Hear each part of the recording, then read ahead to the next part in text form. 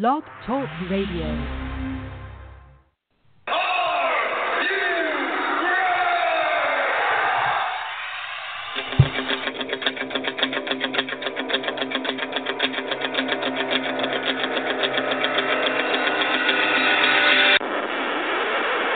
It's time for the Get Ready Show! I am the best in the world at what I do. Give me the microphone and go away! The best in pro wrestling talk. And that's the bottom line, because Stone Cold Jackson.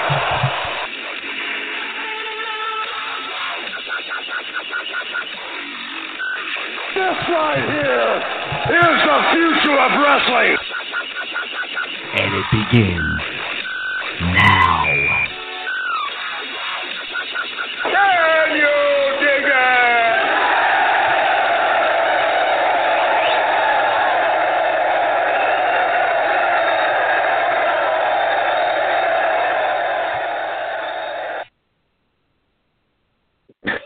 I don't even know what that's static. Good evening, or good afternoon, I guess, to everybody. You've tuned into the Ken Reedy Show, the best in pro wrestling talk.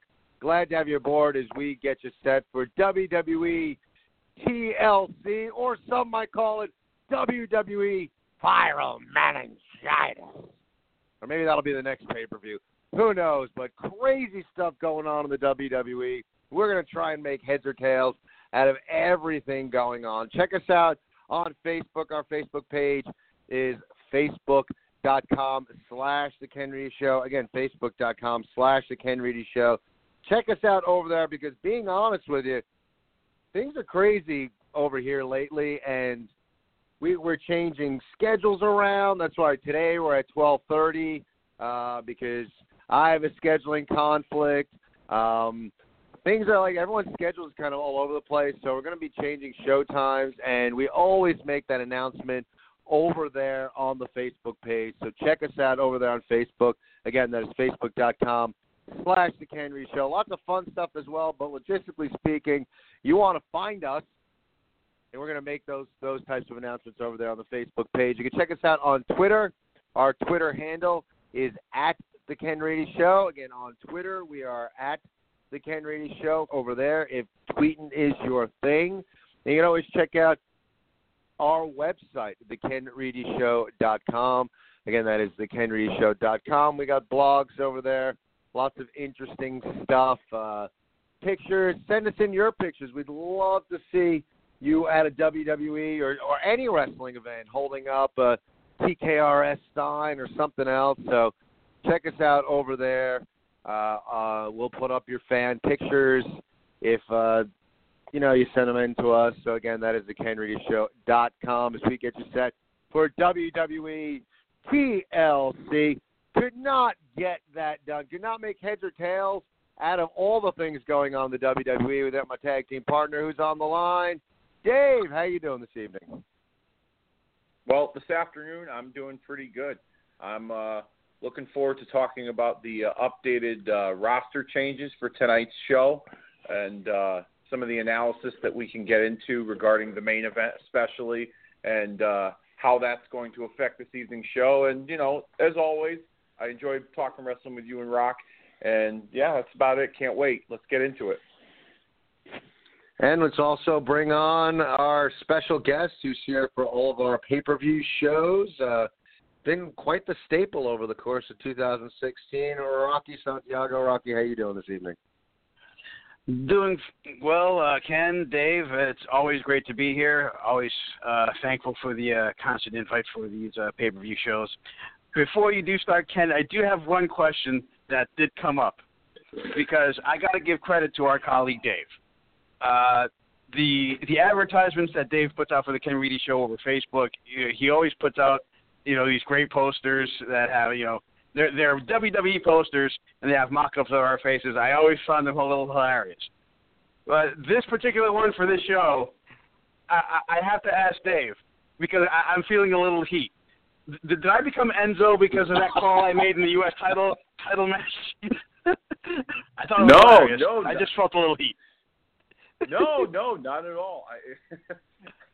When I do those, I try to configure, the current goings on in the storylines and what we talk about normally. And I did it mainly because of your take on Enzo's character development and how he was as the cruiserweight champion. There's no heat behind that whatsoever. It's all in good fun.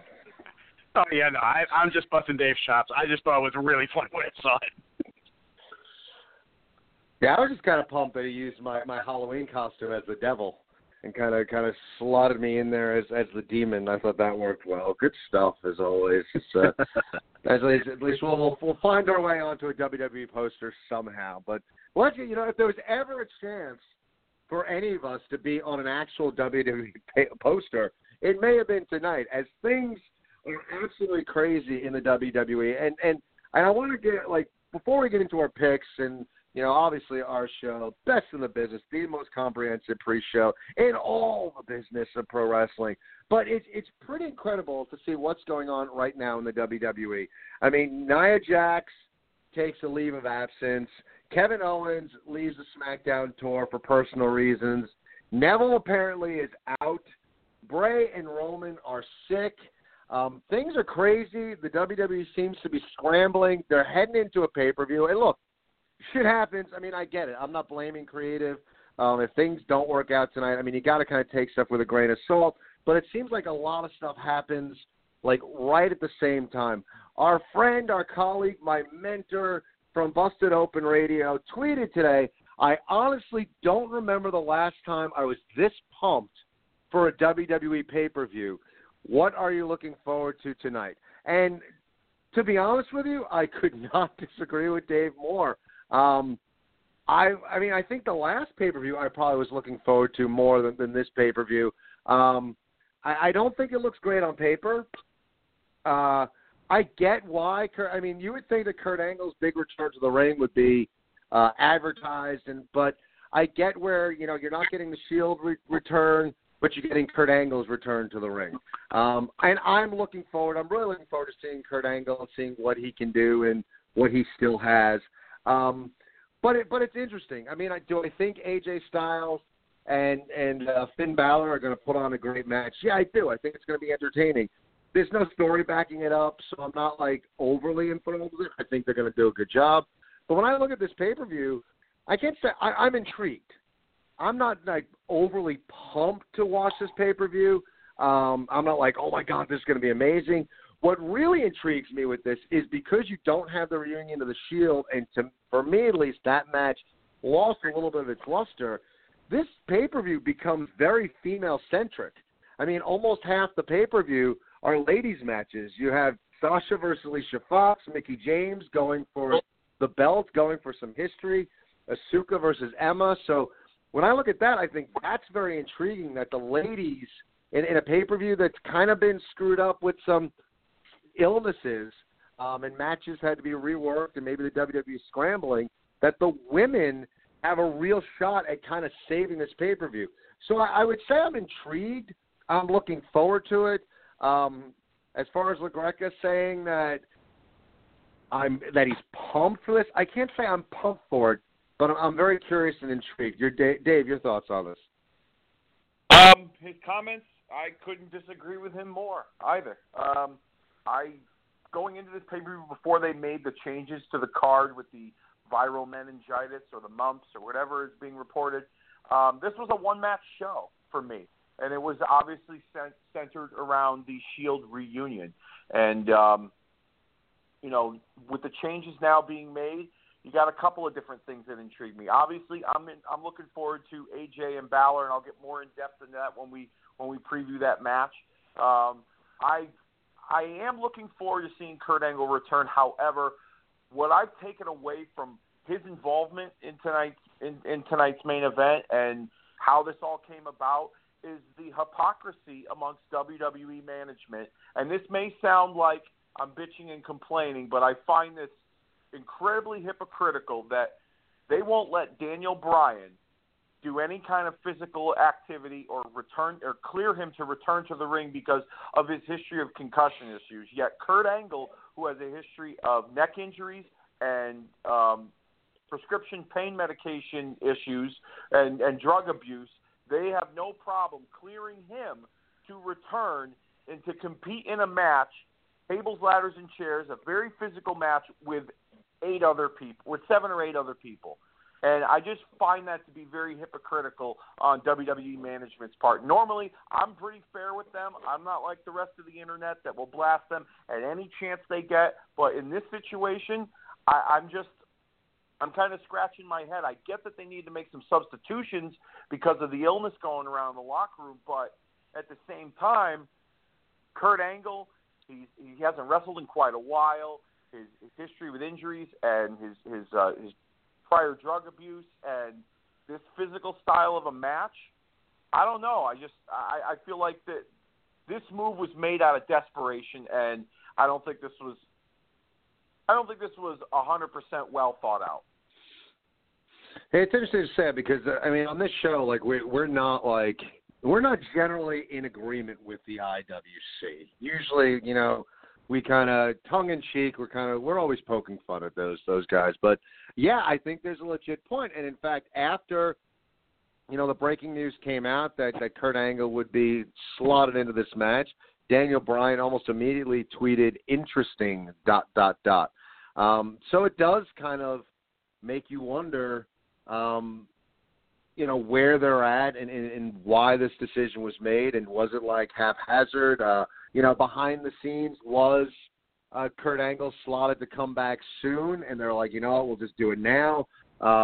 It's very intriguing, and it's intriguing to look at, like, is Daniel Bryan close to a return? Will this change things? I mean, ultimately, we see things outwardly, we hear things, you take everything as far as the dirt sheets with a grain of salt, but ultimately this is a business with office politics and he said, she said, and people talking. So who knows, like, does this change things now? Does this change, number one, could this change the company's stance on Daniel Bryan and we get a Daniel Bryan return in the not-too-distant future? Or do we have the flip side where Daniel Bryan's like, piss off WWE if this is how you're going to conduct yourself, and it depends on if you're in favor with management or not, and he really wants to wrestle again, maybe that influences his decision to go elsewhere once his contract is up. So as much as like this viral meningitis could be like this little blip as far as the year of the WWE, and they've had to scramble to put this match together, it's interesting when you start to speculate the rippling effect this could wind up happening in the company as it goes forward, and especially as more and more people, I mean, you wonder what's going to happen with Nia Jax. You wonder what's going on with Kevin Owens. Seemingly it looks like Neville is out. So I'm not saying that right now the WWE is in hot water, that the company, quote unquote, is in trouble, but there's interesting things going on that makes you wonder how things will go moving down the road and going through the end of 2017 into 2018. We could look back on this pay-per-view and this instant, Kurt Angle's comeback, as something that affects the WWE for months to come. Rock, your thoughts on this pay-per-view? I mean, are you like, quote-unquote, pumped? So pumped? More pumped than you've been in recent memory for this pay-per-view? Your thoughts, your overview, your thoughts on the Kurt Angle, Daniel Bryan controversy? Well, I'm willing to say that pumped is not exactly the word I would use. Intrigued, interested. I think with this strike of viral meningitis and all these superstars that are taking, whatever leaves of absence, it's offered an interesting opportunity. I think this pay-per-view, more than any so far, is going to be pretty much one big opportunity. And as you pointed out, Ken, the ladies have a big opportunity on this point to really, on this pay-per-view to really shine, being that they pretty much have almost half the card, pre-show included. I was surprised at the announcement of Kurt Angle. If anything, I'm kind of pumped up for that. But, Dave brought up an excellent point. the IWC will most certainly be up in arms as far as the status of Daniel Bryan, and as you said, Ken, I can't really blame the IWC for that stance. If this is what you're going to do in an emergency, and while it's great that all these ladies are getting an opportunity to really shine, and I really hope they knock it out of the park. I also see a side of missed opportunities because let's face it, you have a whole roster within NXT that you could have given some form of shot to or fill them in some slots that guys for whatever reason are not filling, and you have that whole roster that give these guys who you would think down the road are going to, or eventually or hopefully be WWE mainstays as they get promoted to the main roster, but it looks like they went another way with that. They went the Kurt Angle route, and I'm like, I just hope. I'm sure, knowing the level of Kurt Angle and his performance and his ability, I know he'll do his best. I just hope he comes out okay because, as everyone knows, his neck is not up to snuff. It's going to be interesting to see exactly how physical he gets within this match, within this main event. Yeah, and so I mean that's it's interesting because I wonder if it's if LaGreca look, I mean he could be just trying to. I mean, I'm not putting words in his mouth. I haven't talked about the pay-per-view. Maybe he is really pumped. Maybe he's just trying to get fans pumped. I'm intrigued, and in fact, and look, full disclosure, man, we do this show and we pull back the curtain. I mean, if the WWE and everyone can pull back the curtain, so can we.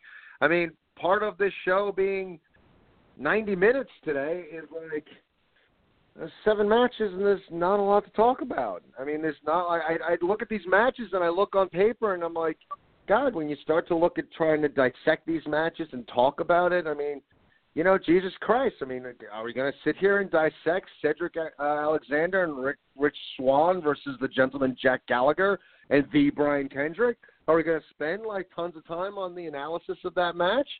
I mean, even Asuka coming back, Asuka versus Emma. I mean, is that deserve over-analyzation? So on paper, I look at this pay-per-view. I honestly think it's kind of a weak pay-per-view on paper.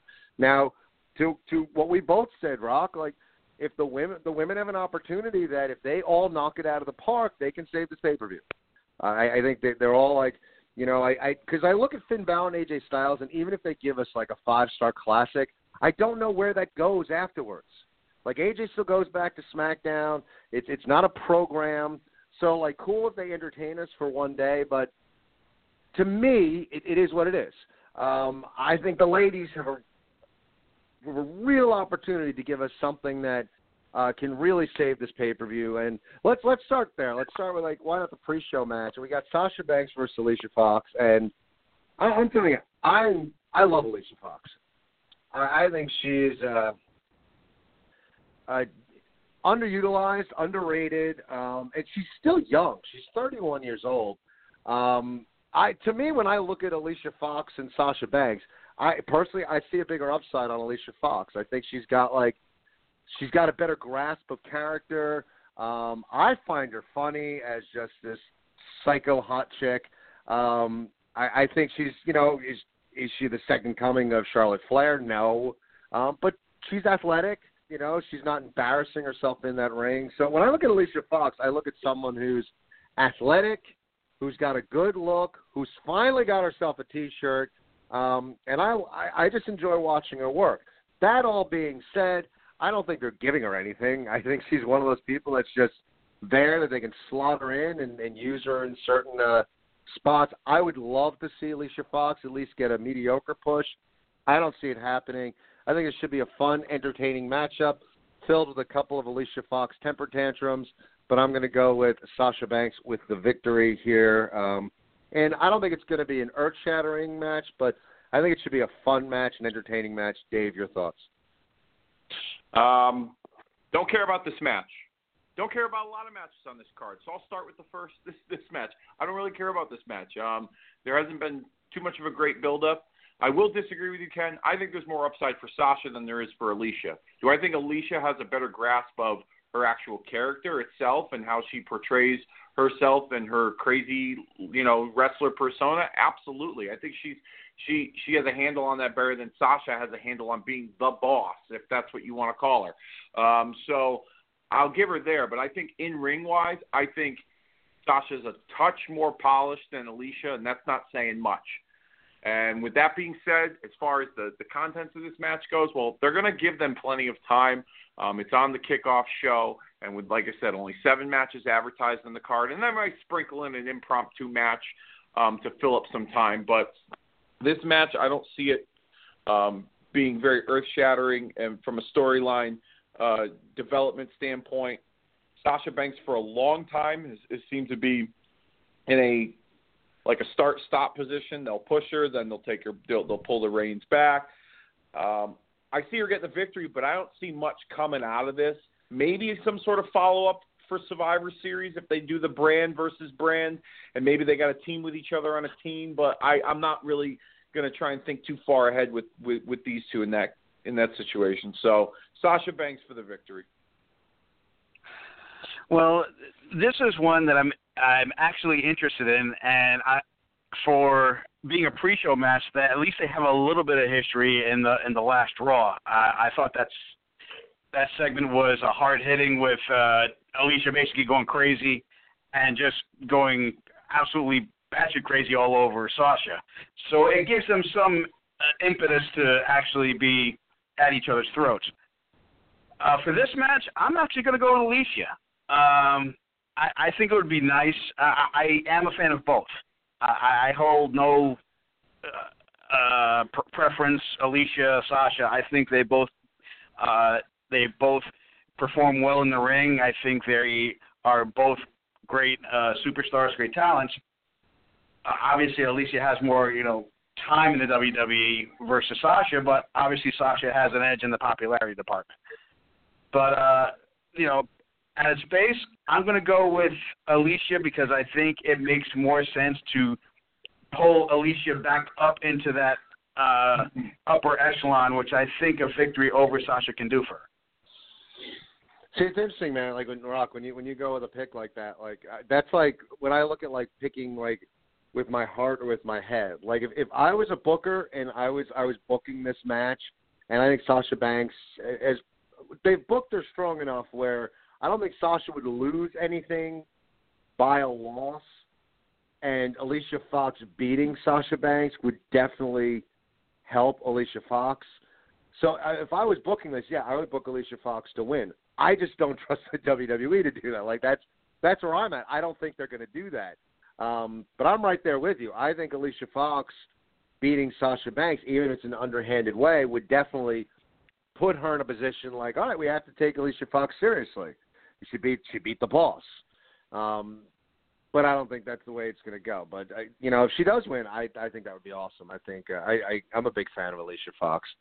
All right, let's move on. Let's move on to two other ladies who not quite as tough as Sasha and Alicia Fox. I'm talking about Kalisto and Enzo Amore fighting for the WWE Cruiserweight Championship. I don't know. I mean, it's funny, man. Doing this show, and I love doing this show. And we'll have fun today. But Dave, I gotta say, I mean, you're one of those guys that we do the show, and I try and give the monologue and build and a little bit of dramatic flair, and you just cut through the bullshit. And I'm as we're doing this, I'm I only gave a shit about the TLC match. It's really all I cared about. And honestly, now it's I'm looking at it, I'm we're going to analyze these matches, and I just I don't care about this match either. Hopefully it's good. Hopefully it's entertaining. I think the Enzo heel character is kind of working. I'm still at best lukewarm with the cruiserweights. I don't know with Kalisto with the championship. I don't know. Should we analyze, Enzo's outfits? What do we dissect in this match? Rocky, I'll let you kick off the Cruiserweight Championship match. Kalisto versus Enzo. What do you think? Well, we can definitely tell who's a fan of the Cruiserweights and who is not. But that being said, I'm actually interested in this match. I thought it was interesting what they did with Enzo and how they forwarded his character. I've always been a fan of Kalisto. He obviously, is a high flyer. Second coming of Rey Mysterio. Give him a lot of years actually. But Kalisto definitely exciting, fast-paced competitor. With the storyline, I'm not fully on board with it, due to the simple fact that in the beginning, Enzo was universally hated by the whole 205 Live roster. Heels, faces, everyone was on his ass. And now in this past build-up, you have a couple of guys that now apparently are on Enzo's side, and now they're, after they beat the crap out of him, okay, well, we'll work with you. That kind of fell flat for me. It's going to be interesting where they go with this, but this honestly to me is a hard pick. And I'm going to go with Enzo. I think he's going to, pull another underhanded thing that's going to have him be hated. And that's just, as a heel, that's his job now. His job is to be universally hated. And I think he's on his way to do that. And I'm waiting for the Fugazi T-shirts that out of that freaking last promo he did. But as much as I do like Kalisto and he represents the Cruiserweight division well, I think Enzo is going to make it more interesting. That's my take. Wow. So Enzo. Yeah, I don't know where to go with this. I really don't. I mean, honestly, I was surprised that they put the Cruiserweight Championship on Kalisto. But I'm kind of leaning towards where you're thinking, Rock, that Enzo is the guy. I mean, they have to do something to make these cruiserweights interesting, and Neville kind of did it, and I think the cruiserweights are really going to miss him. But Neville, his ability to make the cruiserweights relevant was to just the guy on top. Everyone hated. And everyone was shooting for that guy who was that good, who just, when he lost the belt, he would recapture it pretty quick. And that was Neville's gig. And it worked. Again, it's a shame because I thought you built a star in Neville, and that was a guy that could help with the cruiserweights, and then bring Enzo in, and maybe you make the whole roster a little more interesting. And now Neville's gone. So, I'm gonna go with Enzo as well. I'm gonna go with that. He's gonna fit. They're gonna slot him into kind of that same role, that he's gonna be the heel at the top, that they'll keep feeding guys to try and help him put over, and Enzo will just be the guy who's holding that championship, who will come close to losing it often, maybe lose it for a couple weeks like he will here with Kalisto, but then take it back. So I will agree with you, and I will go with Enzo as well. Dave, your thoughts here?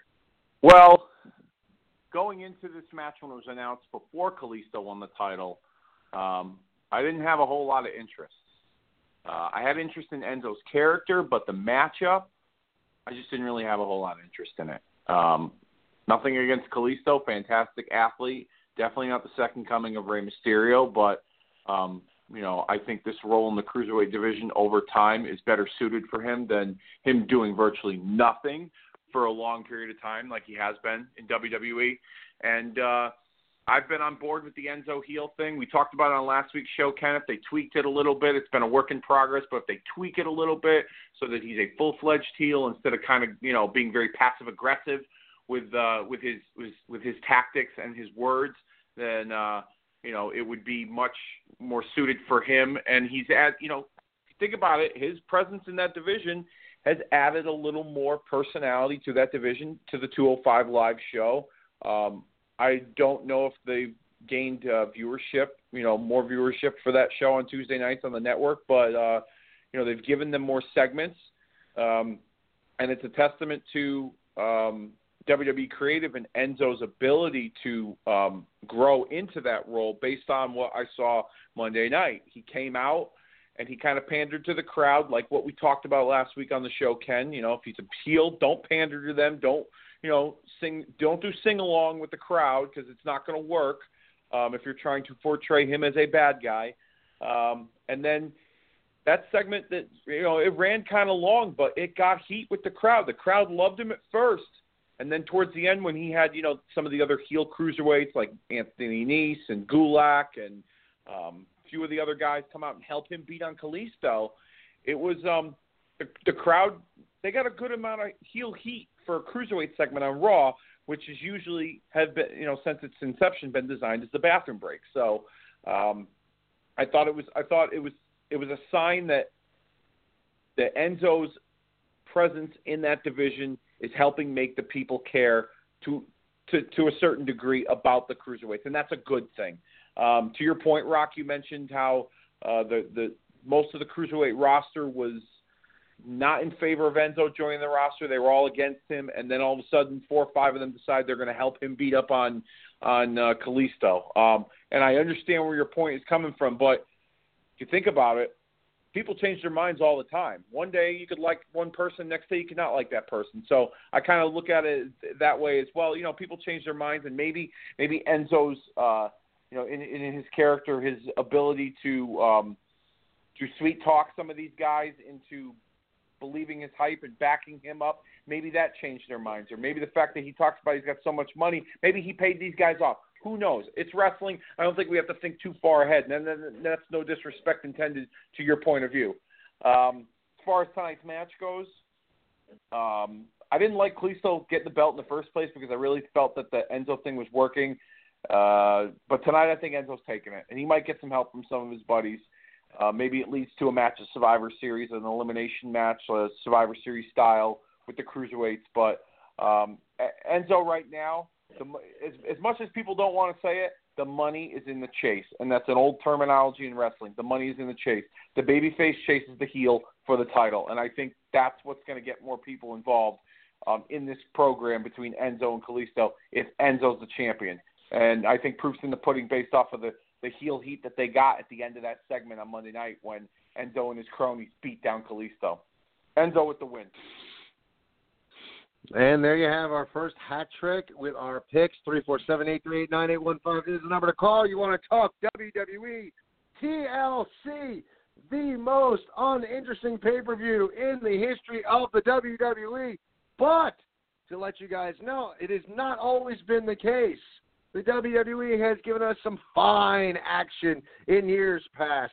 And for you guys, we're going to give you a little history lesson as we do each and every pay-per-view. So without further ado, let's send it over to Dave with his pay-per-view TLC Throwback. Sierra, Hotel, India, Echo, Lima, Delta, Shield. Is how I planned to open today's pay-per-view throwback lesson plan and go in depth on one of the most anticipated reunions in recent memory. And then Vince McMahon hired a new member of the creative team known as Viral Meningitis, which has brought us to tonight. Good afternoon, class, and thank you for joining me as I present today's historical retrospective entitled Homecoming. Tonight's TLC pay-per-view event would have been a homecoming for Seth Rollins, Dean Ambrose, and Roman Reigns, as the Shield would have teamed together for the first time on pay-per-view in almost 4 years. The previously mentioned viral meningitis has prevented that long-awaited reunion for the time being, as WWE medical personnel have pulled Roman Reigns from the match and instead inserted WWE Hall of Famer and current Raw General Manager Kurt Angle into the 5-on-3 tables, ladders, and chairs handicap match. An Olympic homecoming, if you will, is upon us this evening, as it's been 11 years since Kurt Angle has competed not only on WWE pay-per-view, but inside a WWE ring. And with time comes age, and ultimately, Father Time wins every match in life. So tonight will be a true test as to what Angle will be able to handle physically, especially in a match like this that can be so demanding on the human body. So today's lesson plan, I will cover not only some surprisingly historical Kurt Angle TLC moments, but I'll also delve into statistics surrounding the other participants in tonight's main event and their familiarity with tables, ladders, and chairs. Allow me to get started with the 5-man team consisting of The Miz, Braun Strowman, Kane, and the Bars, Sheamus, and Cesaro. This unorthodox pentagon has had their fair share of encounters involving tables, ladders, and chairs. Let's start with Cesaro. He's competed in multiple Money in the Bank ladder matches in 2013, 2014, and 2016, with all three efforts coming in the form of a loss. But Cesaro's unique and impressive physical style is tailor-made for a match of this kind, and I expect a good showing from the Swiss Superman tonight. Sheamus is very familiar with the TLC event as he won his very first WWE Championship in a tables match in 2009 against John Cena. 2010, he came up on the short end of the stick in a number one contenders ladder match against John Morrison. 2012, Sheamus endured the wrath of the Big Show in a very physical and violent chairs match for the World Heavyweight Championship, which he lost, might I add. And in 2015, Sheamus successfully defended his WWE Championship in a tables, ladders, and chairs match against the big dog of the Shield, Roman Reigns. Speaking of 2015, at that very same event, Braun Strowman holds his one and only TLC event experience as a part of the winning team in an 8-man tag team tables elimination match, where Braun, along with Luke Harper and Bray Wyatt of the Wyatt family, were left standing as they defeated the Dudley Boys, Tommy Dreamer, and Rhino. The returning Kane has carved out a niche in TLC-style matches, going all the way back to an episode of Raw in 2002, where he successfully defended his tag team titles by himself against three other teams in a tables, ladders, and chairs match. The three teams in this match consisted of Bubba Ray and Spike Dudley, Rob Van Dam and Jeff Hardy, and Chris Jericho and Christian. Now fast forward to 2010 as the Big Red Machine fought valiantly against three other competitors in hopes of keeping his World Heavyweight Championship in a TLC Fatal 4-Way match. But unfortunately, he was no match, as Rey Mysterio, Alberto Del Rio, and the winner of that match, Edge, threw the proverbial caution to the wind in making sure Kane left without the World Heavyweight Championship. In 2012, Kane was part of the losing team in the first ever 6-man tag team tables, ladders, and chairs match as he joined Daniel Bryan and Ryback when they faced off against The Shield in their WWE pay-per-view debut match. Ironically enough, tonight would have been the Shield reunion in the very match they made their debut in at the very same event, TLC. And in his last TLC appearance in 2014, Kane, he went corporate, representing the Authority in a losing effort to Ryback in a chairs match. Which brings me to the so-called captain of this team, The Miz. Miz's WWE tenure has been one many could say was and is unpredictable. From reality TV star turned locker room reject to an evolving and entertaining professional wrestler at the top of his game, respected by his peers and fans more so now than ever before, Miz has had his fair share of TLC moments that have helped define his decorated run in WWE. In 2010, on an episode of Raw, Miz barely made it out alive in a tables, ladders, and chairs match for his coveted WWE Championship against WWE Hall of Famer Jerry the King Lawler, if not for the help of apprentice Alex Riley and the lead voice of WWE, Michael Cole. Following that memorable title defense, Miz would go on to defend that same championship successfully in a tables match against Randy Orton at the 2010 TLC event. TLC 2011, Miz shared the main event spotlight with Alberto Del Rio in a losing effort in a triple threat TLC match for the WWE Championship against champion CM Punk.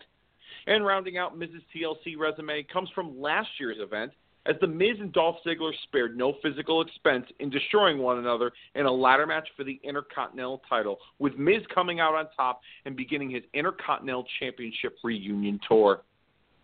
Now, let's move on to their opponents this evening, starting with the Raw Tag Team Champions and two-thirds of the Shield, Seth Rollins and Dean Ambrose, both of whom made their TLC debuts in 2012 with Roman Reigns, as previously mentioned, where they defeated Ryback and Team Hell No in that classic 6-man tag team tables, ladders, and chairs match that stole the show inside the Barclays Center in Brooklyn, New York. However, tonight they won't be fortunate enough to relive a Shield reunion at TLC. Instead, they get to join forces with WWE Hall of Famer and Olympic gold medalist Kurt Angle. But before we get into Angle's accolades, Rollins and Ambrose have had their fair share of TLC moments that have become part of their own respective career highlight reels. Both individuals are Money in the Bank contract winners, Rollins in 2014 and Ambrose in 2016, so both definitely know how to use a ladder. Ambrose headlined the 2014 TLC event in a losing effort to Bray Wyatt in a tables, ladders, and chairs match. At that same event, Rollins would fail to defeat John Cena in a tables match with help from, ironically at the time, his former Shield brethren, Roman Reigns. Last year at the 2016 TLC event, Dean Ambrose came within inches of defeating AJ Styles for the WWE Championship in a tables, ladders, and chairs match, if it weren't for the poster boy of birth control, James Ellsworth. Seems that statistically, Rollins and Ambrose have better luck in these types of matches together rather than apart. How will that factor in with their partner, Kurt Angle? Which brings me to my final portion of this lesson plan. Kurt Angle returns to a WWE ring for the first time in 11 years. His last go of it on pay-per-view came in 2006 at Vengeance, losing to Randy Orton. Angle would then go on to TNA, where he helped establish the company on a larger scale while being able to provide classic encounters with the likes of Sting, AJ Styles, Samoa Joe, Bobby Roode, Lashley, and so many others. Along the way of doing my research, when it comes to these type of matches, to some people, Angle has limited experience, but surprisingly, a fair amount of experience with tables, ladders, and chairs in both of his tenures with WWE and TNA. Going into tonight's match, Angle's competed in only 5 ladder matches, with 4 of those taking place in TNA. 2007, Angle won the vacant TNA World Heavyweight Championship in a King of the Mountain match against Samoa Joe, Wildcat Chris Harris, AJ Styles, and Christian. 2008, Angle and AJ Styles would meet in a ladder match for Angle's gold medals on the line on an episode of Impact. 2009, Angle won the King of the Mountain again and became TNA World Heavyweight Champion, defeating Jeff Jarrett, Samoa Joe, Mick Foley, and AJ Styles at Slammiversary. And in 2010, Angle and Mr. Anderson met in a brutal ladder match, with Anderson getting the victory. Angle's one and only ladder match in WWE came in 2001 when he defeated Chris Benoit for the rights to possess his very own Olympic gold medals. As far as Angle's tables resume goes, that resides in TNA. In 2009, he competed against AJ Styles on an episode of Impact, and not too long after that, he teamed with Team 3D against Styles, Christian, and Rhino in a 6-man tag team tables match. And if you're curious about Kurt Angle and chairs matches, don't be, because he hasn't competed in a single one upon doing my research. So with all those stats laid out on the table, the question that remains heading into tonight's main event really is, how will Kurt Angle fare in this match? Will coming back in a match that is as physical as this be the measuring stick in determining Angle's in-ring future in WWE? Or is his role simply to add name value and compensate for all the last-minute changes made to this card? My feeling is that regardless of his participation, or potentially lack thereof, this sets up his character's next chapter in WWE. Knowing Kurt Angle's in-ring competitive history, he goes big or goes home, and I don't think Angle wants to be remembered for anything less than what he's capable of inside that squared circle. This should be an interesting show due to the obvious roster changes, and I hope you all enjoy tables, ladders, and chairs this evening. That is all the time I have for you. Thank you for joining me. Dismissed. Good stuff, as always. It's too. I mean, it's funny as it becomes such a fan of, it's like it's got to like remember back in the day when Dana Carvey was doing George W. Bush impressions, and like people who would do impressions of Bush weren't doing impressions of Bush. It was almost like they were doing impressions of Dana Carvey's impression of Bush. That's where it's gotten with, like, for me at least, with Pritchard's McMahon impression. And at this point, like, every time I hear viral meningitis, all I hear in my head is Pritchard's McMahon impression, like, viral meningitis. That's all I hear. And is it a coincidence? The initials VM. Vincent McMahon, viral meningitis. Coincidence? You just got Vince. Crazy. So, good stuff, Dave, as always. Let's get back into it. Let's get back into these picks, these matches that we're all just so excited for. Let's pick some tag team wrestling, as we got Cedric Alexander and Rich Swann versus Gentleman Jack Gallagher and the Brian Kendrick. And as I look at this match, all I can think about when I try to pick, Cedric Alexander, Rich Swann, Jack Gallagher, Brian Kendrick, where we're going to go with this match, and all that keeps coming to mind is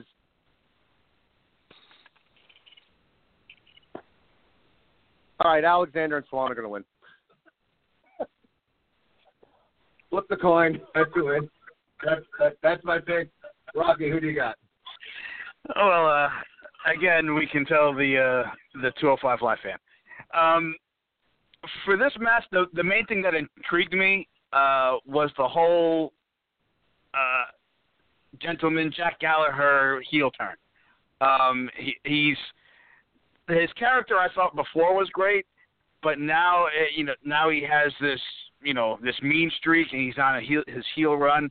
I'm interested to see where they go with him because I like his character, I like his in-ring work, and I really hope he does good things in 205 Live as the heel gentleman Jack Gallagher.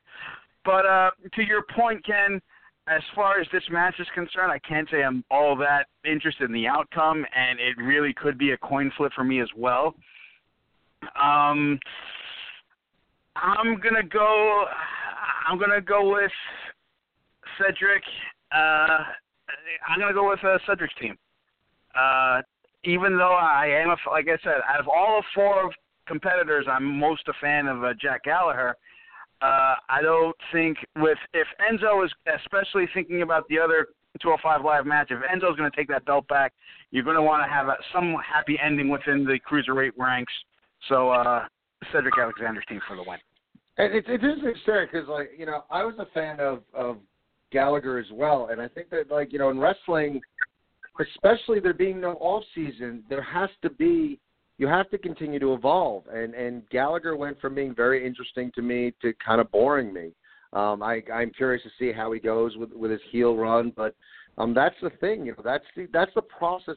I think Sasha Banks has kind of fallen into that. You got to be constantly evolving, and her character went from being part of the revolution and something unique to being all right, you need to continue to evolve, and that's kind of where I'm at with Jack Gallagher. Hope this heel run helps, but I'm agreeing with you, Alexander, and Sean with the victory. Dave, your thoughts on this match? Once again, another match I don't care about, but there's potential. This is ladies and gentlemen, for those of you listening, this is the I Don't Care pregame show presented by the Ken Reedy Show, the best in pro wrestling talk. Because it seems like all of us here just don't really give a shit about any of the matches. I should have named this show Apathy. TKRS presents Apathy. Or WWE, that's what it should have been.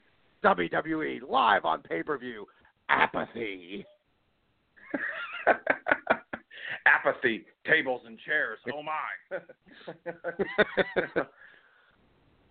We're going off the rails. No, but in all seriousness, another match that I don't care about, but there's potential for you made mention of it, that there's potential for the women to save this show, but there's also potential for this cruiserweight match to be a bright spot on this show and surprise some people because of the talents in the ring. Cedric Alexander, probably one of the more underrated cruiserweights on 205 Live. I don't watch a whole lot of that, but from what I've seen, I enjoy watching him. Rich Swann is Rich Swann looks like if R-Truth fell asleep in my dryer. That's what Rich Swann looks like. He can dance and move. He can dance and he can move around, but he is no different than anyone else. And you want to talk different? You brought it up earlier. You got to keep evolving in wrestling.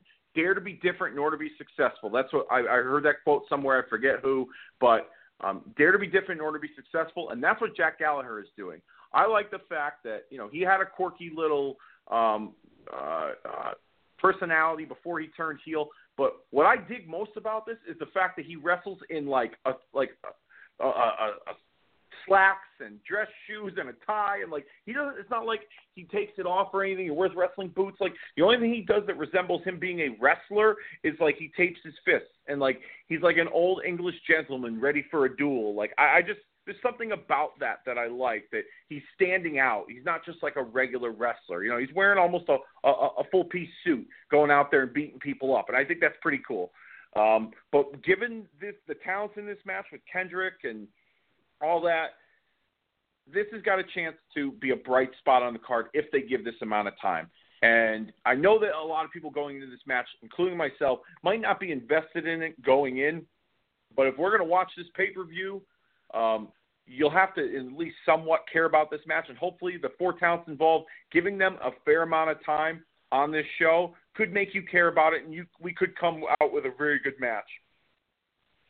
I'm going to go left here and say that Kendrick and Gallagher take the victory because they've formed this union, and in order for this union to be somewhat credible on 205 Live, I think that they need a victory as a team together. And like Swan or Cedric, they can find a way to get a shot at the Cruiserweight title another day. But Gallagher and Kendrick, I think it's vital for them to get a victory in order for them to be relevant on 205 Live.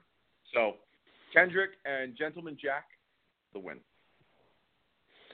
Well, yeah, like I just say, like if you're listening to the show for the first time ever, we're generally a pretty positive show in the landscape of podcasts across the world, and so much of the IWC bashing wrestling and bashing the product and everything. We generally don't do that. However, this pay-per-view has kind of put us in a weird place where there's not a lot that we're interested with. But go figure, it winds up being a pay-per-view of the year, like when we're all said and done. But let's go back to the ladies. We have Asuka coming up to the main roster versus Emma.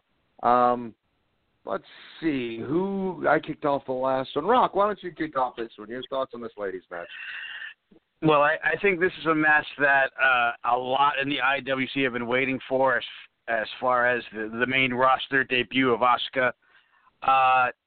She can very much get it done in the ring, and I think she's going to have to get it done in the ring because she's in there with Emma. Now, nothing against Emma. I think out of all the ladies on the roster, I would probably paint Emma as the least polished, which is kind of it's kind of strange considering she has more time than most.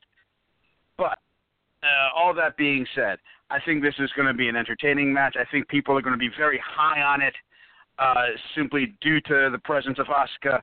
And with that being said, I think this is a very easy pick. I think you're going to see Asuka pull out the victory quite handily. Your thoughts, Dave?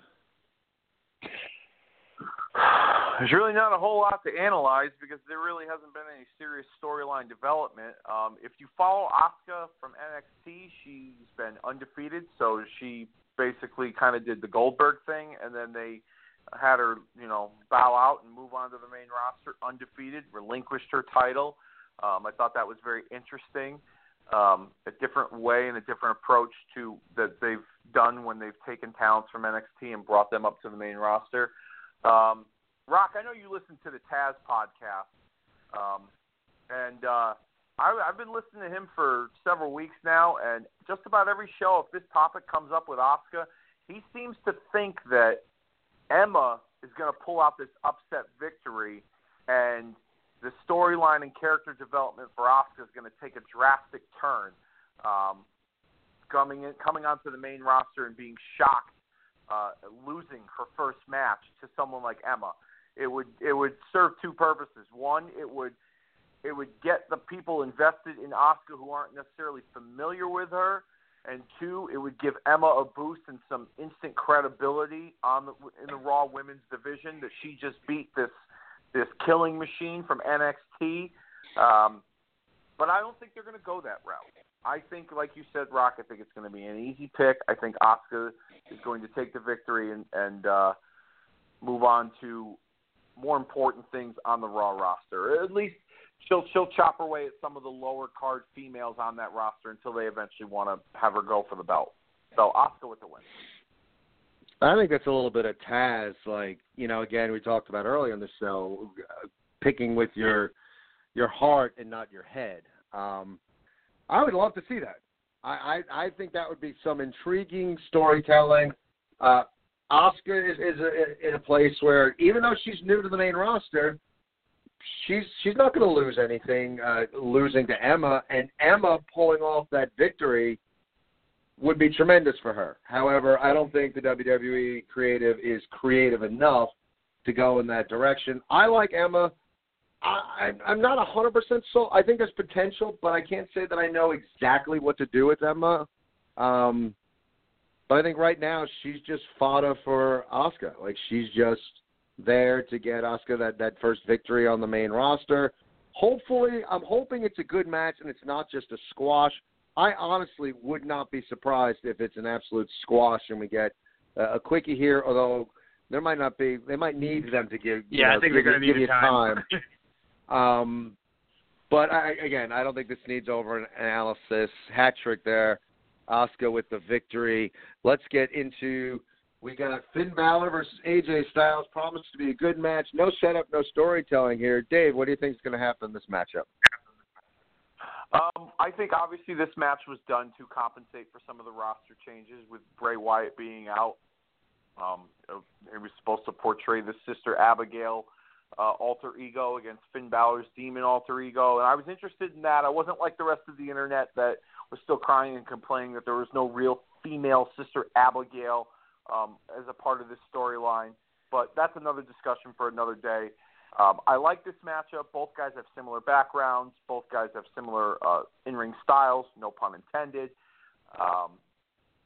I'm not as excited for it as the internet wrestling fans are, but I am pretty excited for it. I think it's got potential, obviously, to be match of the night and even match of the year.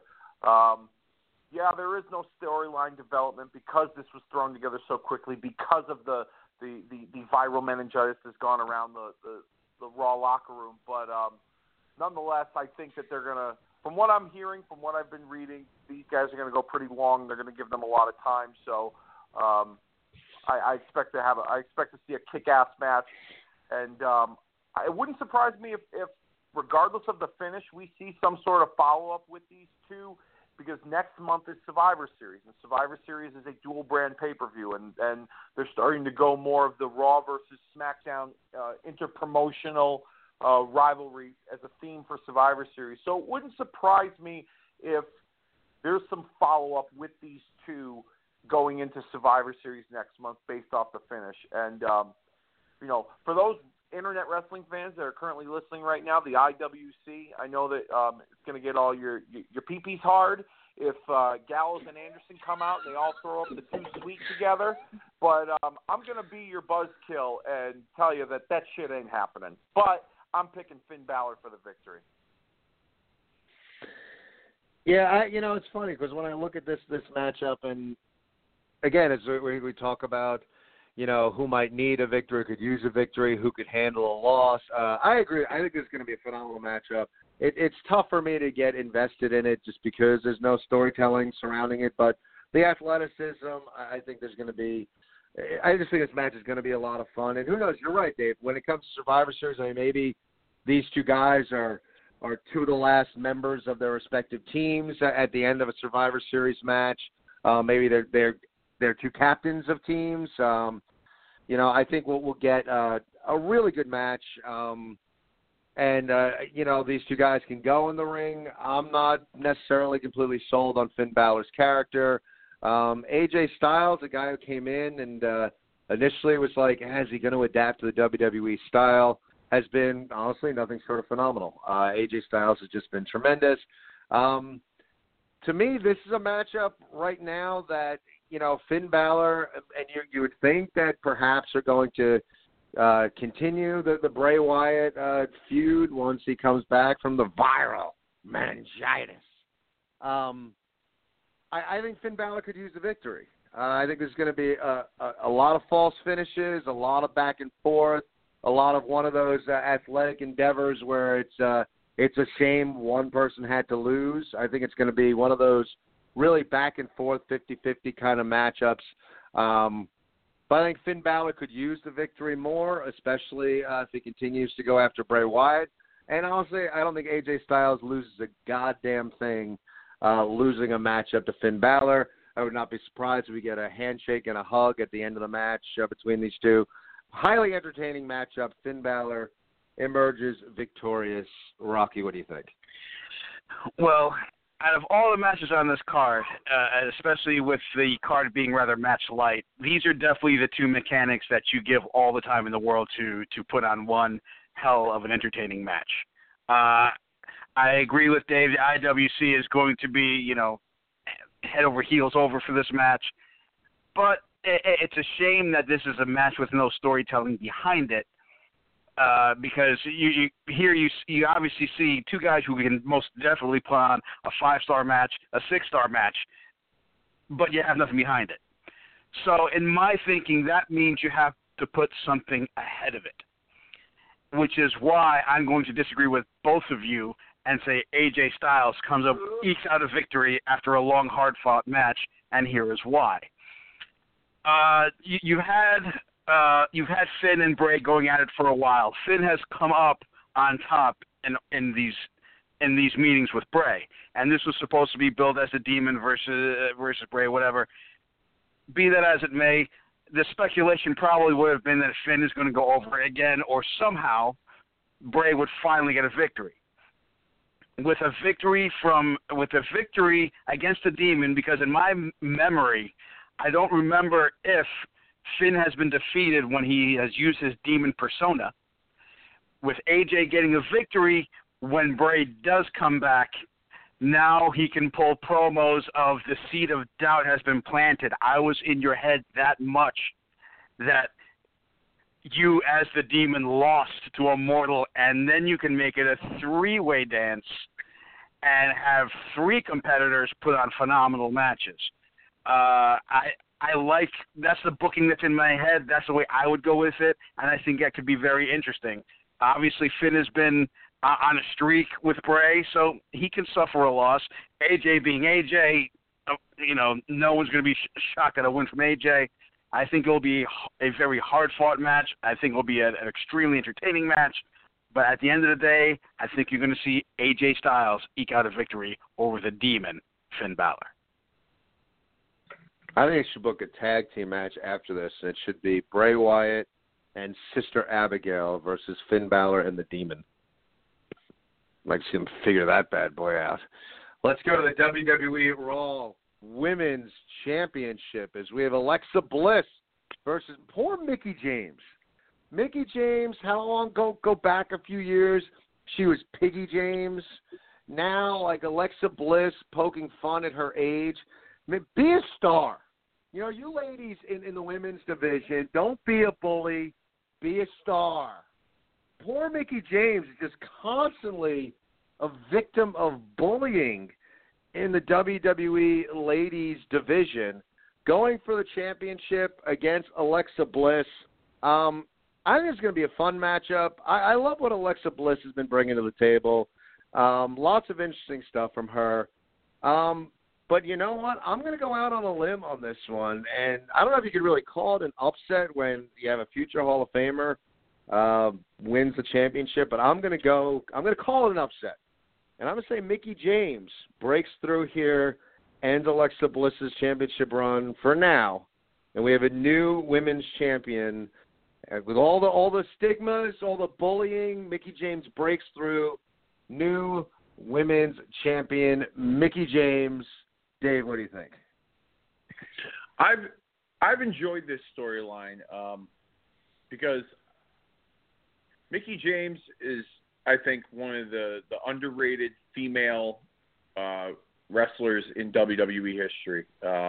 She's one of those that doesn't get enough credit. She kind of came a little bit after the Trish, and she debuted in the tail end of the Trish and Lita era, and I felt like she didn't get enough credit for what she contributed to women's wrestling at that time, and then they kind of morphed into the whole Diva era while she was there, and she kind of got phased out. And I'm glad that she's back now during this women's evolution, revolution, whatever you want to call it, and she's getting to really show what she's made of in the ring. And I feel like since she came back, she's kind of floundered in the last year and just didn't really do a whole lot. And this storyline has kind of made people care about her again. You could definitely tell when she cut that promo a few weeks ago in the ring, face-to-face with Bliss, that she's, head and shoulders above most of the girls, better on the microphone, which is saying something, because I feel like, you can close your eye. I've said this about a lot of the male talents. I say this about some of the female talents. You can close your eyes, and if you don't know who the female wrestler is when they're talking. You would all think that most of them are the same when they talk. They sound very robotic. She, on the other hand, very organic, and the cadence in her voice, it just came off more natural when she spoke, as opposed to some of the other girls where it sounds like they're trying to remember what they're supposed to say. And that kind of hooked me in terms of being invested in the storyline. I think it's going to be a great match between both girls, but I said it earlier, and I'll say it again: the money's in the chase, and old ass Mickie James chasing young Alexa Bliss for the title is what people would be more invested in. So I'm going to go with Alexa for the victory. Well, that's a very safe call. Obviously, Alexa has been a boon to the women's division. I think she does a great job, great competitor. I'm definitely an Alexa Bliss fan. And not to mention easy on the eyes, as most of the women's division is. And then you have Mickie James on the other end, obviously, someone who is a Hall of Fame candidate when her time has come. And I agree with Dave. She has floundered in the past year to find her place back in that division. But I like where this whole storyline is going. I think they developed it well. I think it's helped, not for nothing, I think it's helped Alexa learn from one of the greats. With all that being said, I'm going to agree with Ken. I like the idea of seeing Mickie James with one more shot at the belt, with one more title run. I don't think it would be long.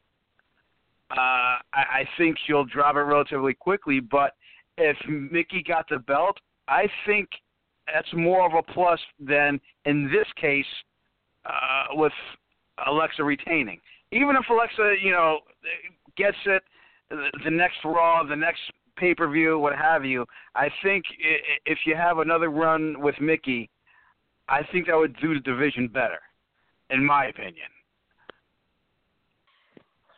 Yeah, it's interesting, Dave, I think you bring up a good point with Mickie James. I mean, she is someone who she should be ranked up there as far as one of the all-time great female competitors. I mean, she really is.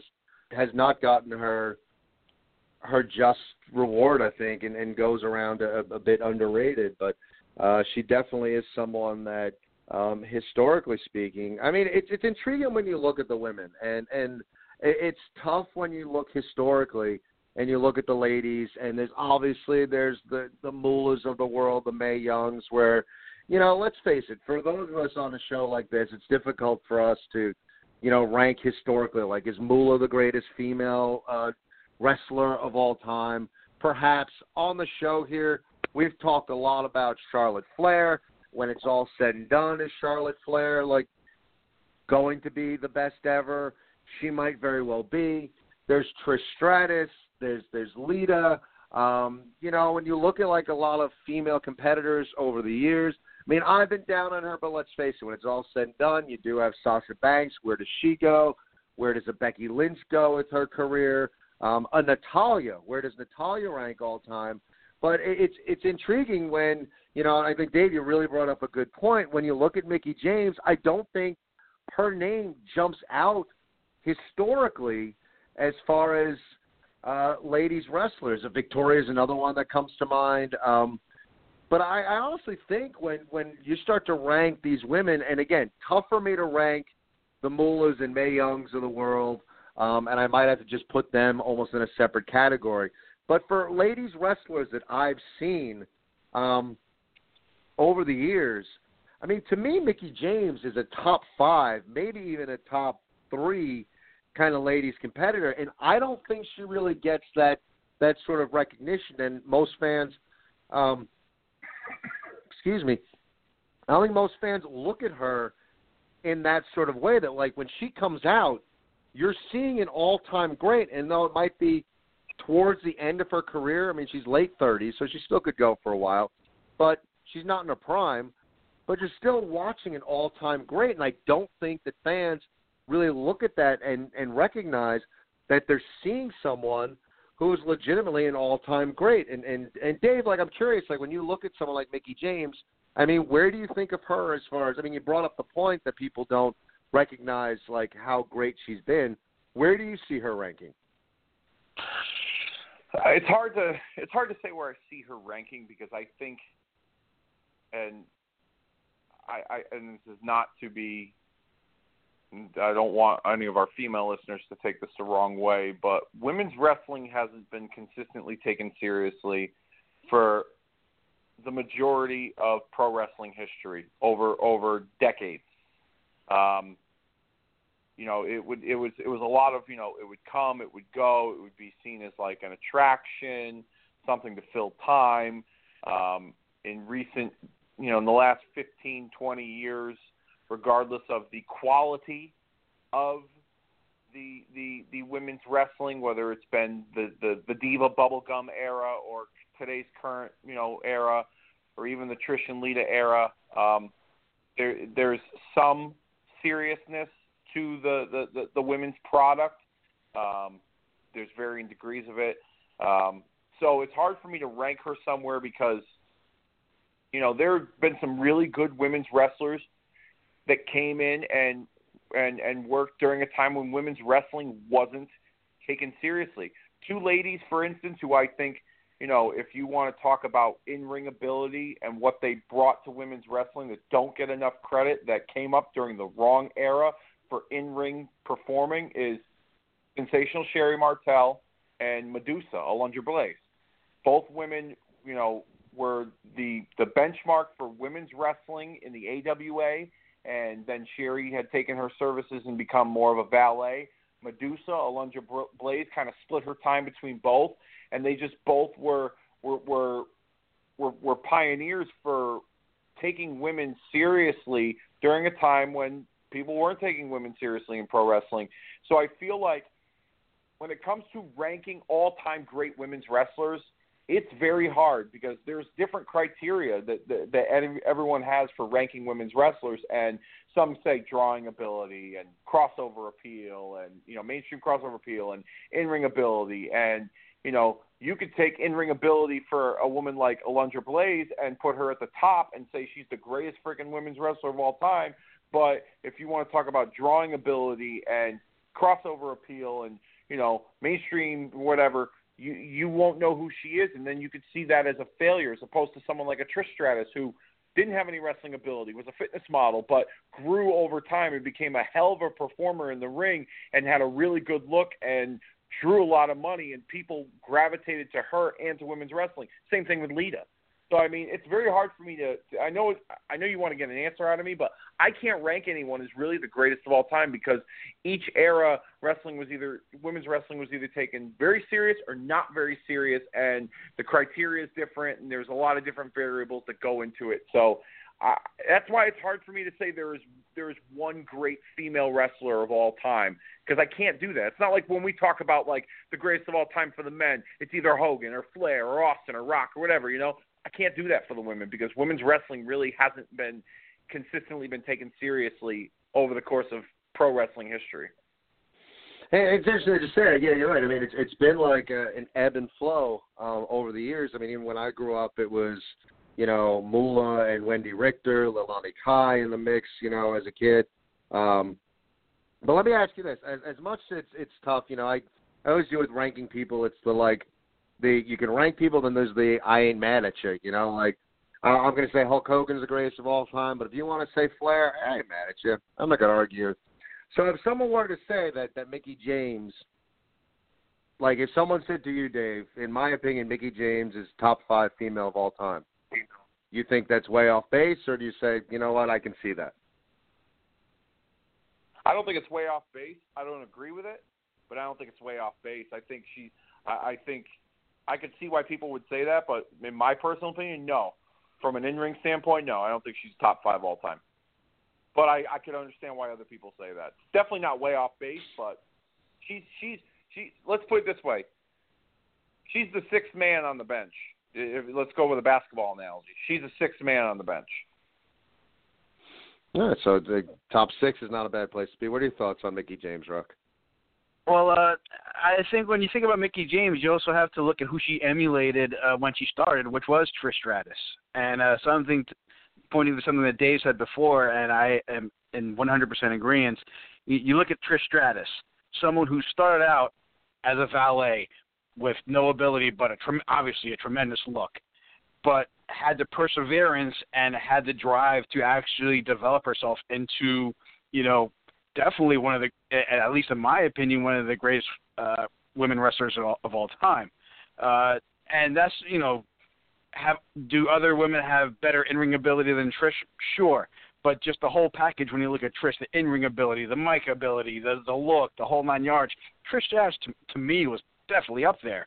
And you had Mickie James come in and was on the tail, as Dave said, was on the tail end of the Trish run, and her whole character was about emulating Trish.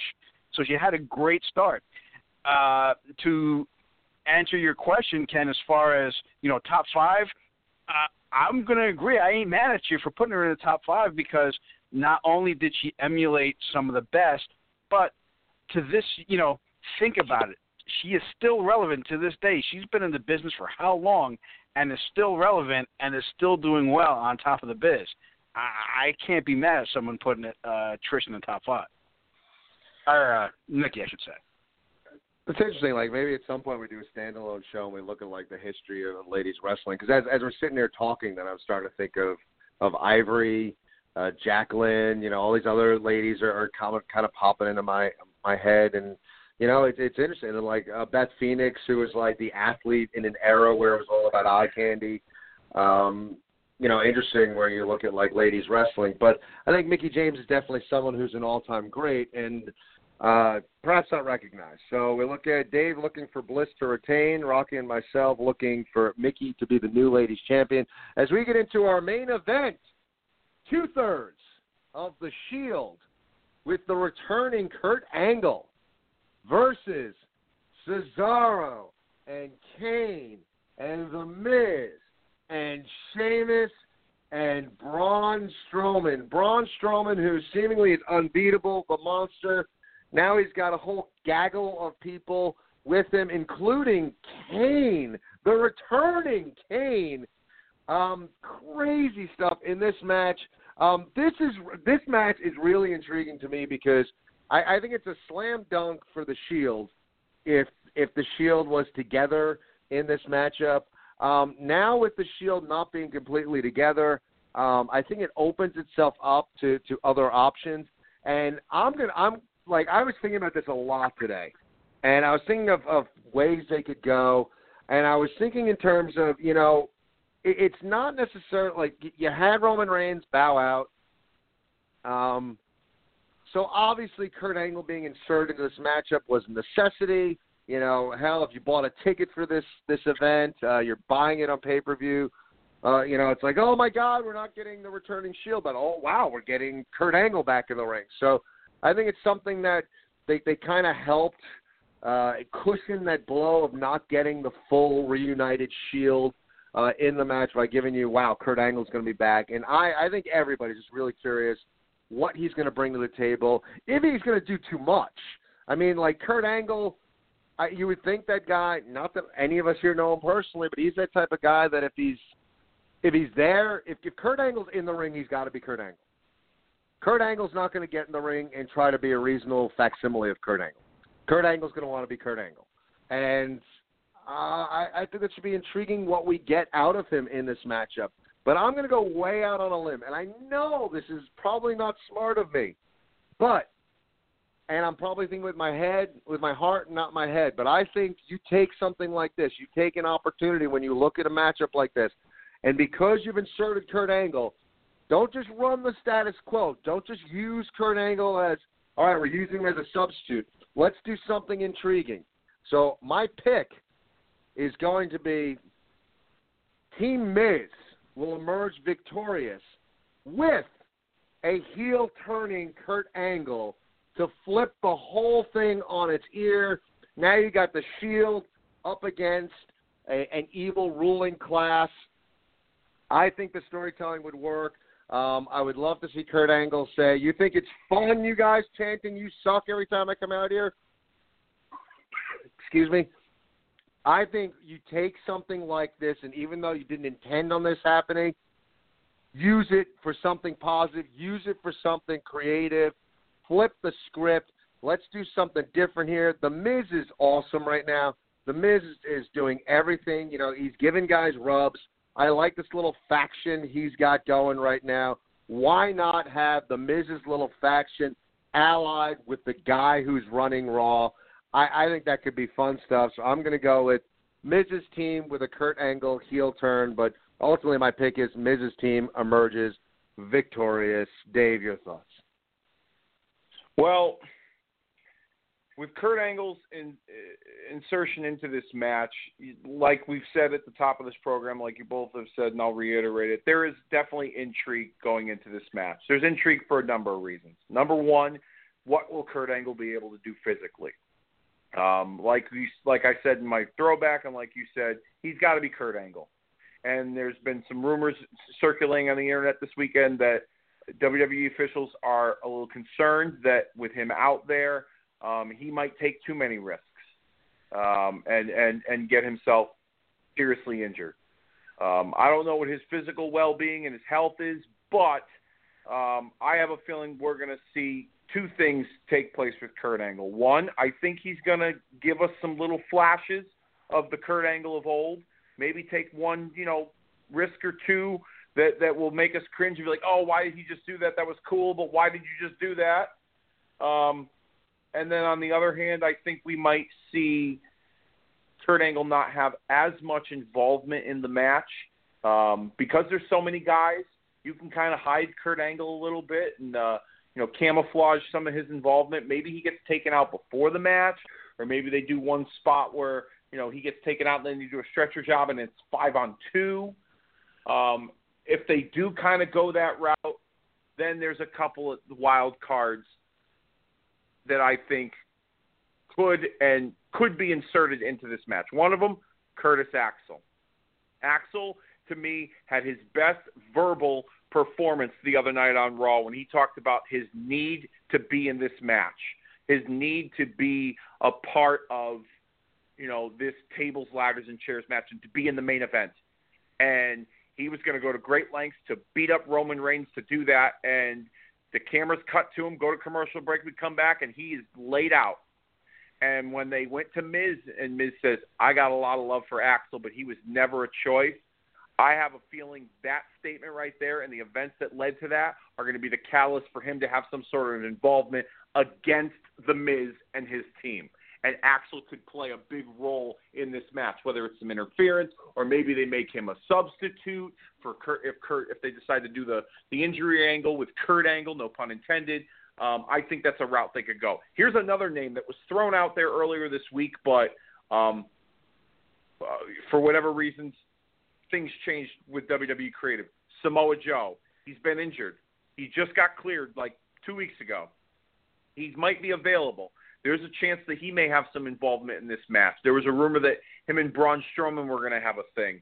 So Joe could definitely be a wild card. The Kane situation is very interesting. That's another wild card because Kane just came out of nowhere, returned, and all of a sudden he's joined Miz's team to take out the Shield. Kane's character has a lot of history with the Shield. The first match that they ever had was against Kane at a TLC event, in a TLC match. But Kane's career is winding down, and I feel like because it's the 20-year anniversary of Kane, the Kane character, his insertion into this match was a way to in some ways write him off, courtesy of the Shield, and kind of put an end to his career right there, his in-ring career. I don't think now that's going to happen, but I think there may be some dissension with Kane and Braun Strowman, two monsters ruling the roost on that team. And I think that's something that we should look at going into this match too. Maybe Kane turns on his team and, helps the rest the other team win the match. Who knows? There's a lot of wild cards in this match that make for very intriguing storytelling moving forward after tonight. I expect a lot of plunder, as Dusty Rhodes would say. I expect to see, these guys go all out. And like I said, intrigue is the perfect word for this match. But, as much as I like your idea, Ken, with Miz and his faction aligning with the evil boss, Kurt Angle, I just can't see it happening. I can't see it happening right now tonight. It's a cool idea, but I'm going to go with Kurt Angle and 2/3 of the Shield for the victory in tonight's main event. Well, I think both of you bring up excellent points, and I love Ken's idea. I think that would be awesome. I think that would. I think that's excellent storytelling. I think it would be a great way to go. That being said, I'm probably going to have to agree with Dave. If the Shield was together, to me, this would be a no-brainer. It would be the Shield overcoming insurmountable odds to wind up on top in their reunion. Now you have Kurt Angle, who is universally loved by the WWE Universe for good reason. With the reports of them being worried about the risk he'll take in the ring, I could agree with that. Let's face it. Kurt Angle is a bona fide Olympic competitor. He is not going to want to just go out there and half-ass it. He's going to go out there. He's probably going to do more than what was discussed in the back. He's going to go out there and he's going to lay it all out on the line for the people and for himself. With all the different angles, I agree with Dave that I think Curtis Axel is going to be a factor. Perhaps he's going to, last minute just pull the guys out of the jaws of defeat and help Team Angle pull out the victory. I don't know. But I think it's going to be a great match. I think it's going to be a struggle. And I'm definitely going with Team Angle for the victory in this big matchup. Wow, so I'm standing on my own on this one. So. What a great idea, though. Thank you. I appreciate that. So yeah, I'm curious as we talk. It was interesting debating on Mickie James, and with like 3 minutes left, I'm just curious as we start talking about Kane in this matchup. I thought it was intriguing that, and I don't think he necessarily does, but on one of the wrestling pages that I follow on Facebook, someone posted, is Kane a top 10 wrestler all time? And I find an intriguing question only because, like, number one, if I was a promoter, I would say, yeah, like, he's a guy I would want on my team, probably a top 5 guy I'd want on my team. He can do the face thing, do the heel thing. He's a big dude. He seems like a company guy. I don't necessarily put him in my top 10, bona fide Hall of Famer, but I thought it was an intriguing question because it was almost like a kind of an I am mad at you kind of, if Kane winds up around number 10 for someone's list, I was like, I'd have to look at the list, but he's definitely been a mainstay, a staple, a consistent force for a long period of time. I'm curious, like Rock, what do you think? Like, is Kane a top 10 all time? What are your thoughts? I can definitely be on board with that. Just looking at Kane, a monster, someone that people are going to come to see what the hell is this big guy going to do. Like you said, he's done the heel thing, he's done the face thing, he's done the comedy thing, he's done the monster thing. And also for the guys in the back, he has a reputation of taking care of people and not hurting people. To me, how could you not put him in that direction? Great on promos. I see no downside in putting Kane on the top 10. What do you think, Dave? I mean, quickly, like, is he a top 10? I mean, he's an all-time great, but what do you think of that statement, Dave? Top 10 big man, not top 10 of all-time wrestler, but top 10 big man for sure. If you want to talk Andre the Giant, Undertaker, Big John Studd, King Kong, but, all big men, he's definitely in the top 10. I'd go say top 5 even, as far as big guys go. Stereotypical pro wrestling monster. That's Kane. Reliable, consistent, believable, credible. Definitely in the top of all the time, the big men in pro wrestling.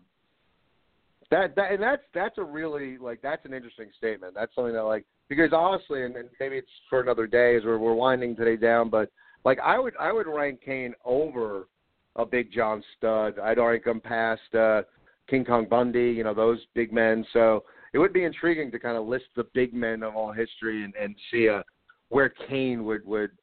But again, like to me, if I'm a promoter, I want Kane on my roster. Kane's a go-to guy. Thank you all for tuning in this afternoon.